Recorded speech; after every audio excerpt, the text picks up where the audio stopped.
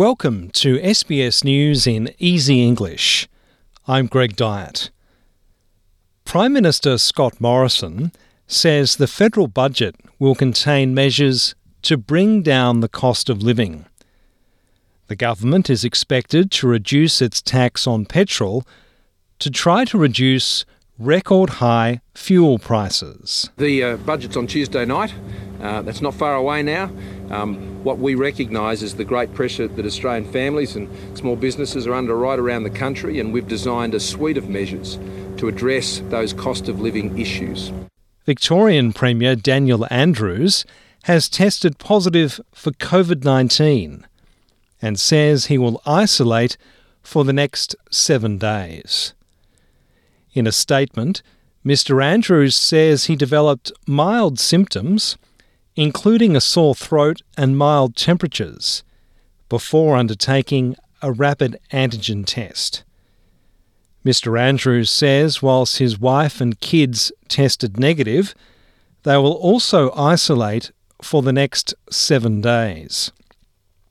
Deputy Premier James Merlino will be acting Premier until Monday, the 4th of April.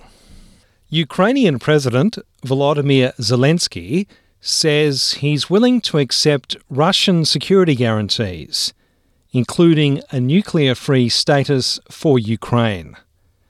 He says he needs to meet with Russian President Vladimir Putin if an agreement is to be reached. We must come to an agreement with the President of the Russian Federation, and in order to reach an agreement, he needs to get out there on his own 2 feet and come meet with me.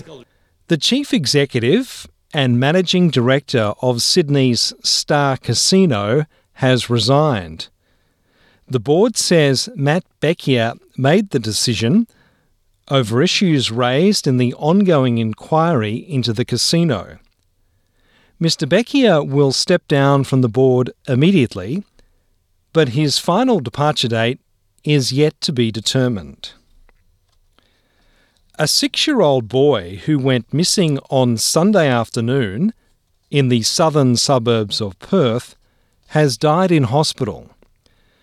Police say the boy was not wearing any clothes when he disappeared around 4 p.m. on Sunday. He was found an hour later in the backyard of a nearby property, where authorities say he was in need of urgent medical assistance, but later died in hospital. The cause of death has not yet been revealed. A memorial has been held at the crash site of the China Eastern Airlines plane in southern China.